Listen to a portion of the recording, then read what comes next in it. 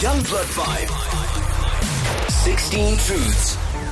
My name is Dineo from Ivory Park, and I am a survivor. I was sexually abused by my boyfriend. I guess since he thought that he was my boyfriend, he had the right to do whatever it is, even though I didn't give him consent. I felt guilty. I felt ashamed, and finding out that my baby was conceived out of that nearly broke me. I sought counseling. I spoke to people because I literally felt like I was about to lose my mind.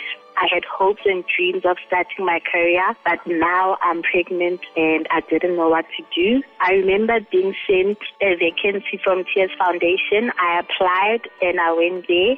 That's how I began to find hope and healing. I met wonderful people, Mara Glenny, the founder of Tears, and Charlene. They helped me go through the process.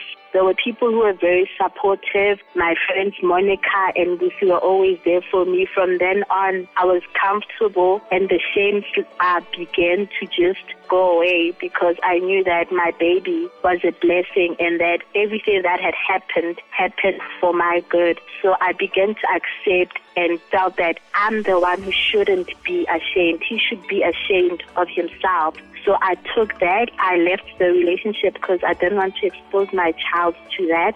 Now I'm happy. I have moved on with my life and I have a beautiful, smart baby. And it's accepting and telling yourself that, you know what, it happened, but this does not define me. There's always hope on the other side. Keep your family close to you because those are the people who always have your back.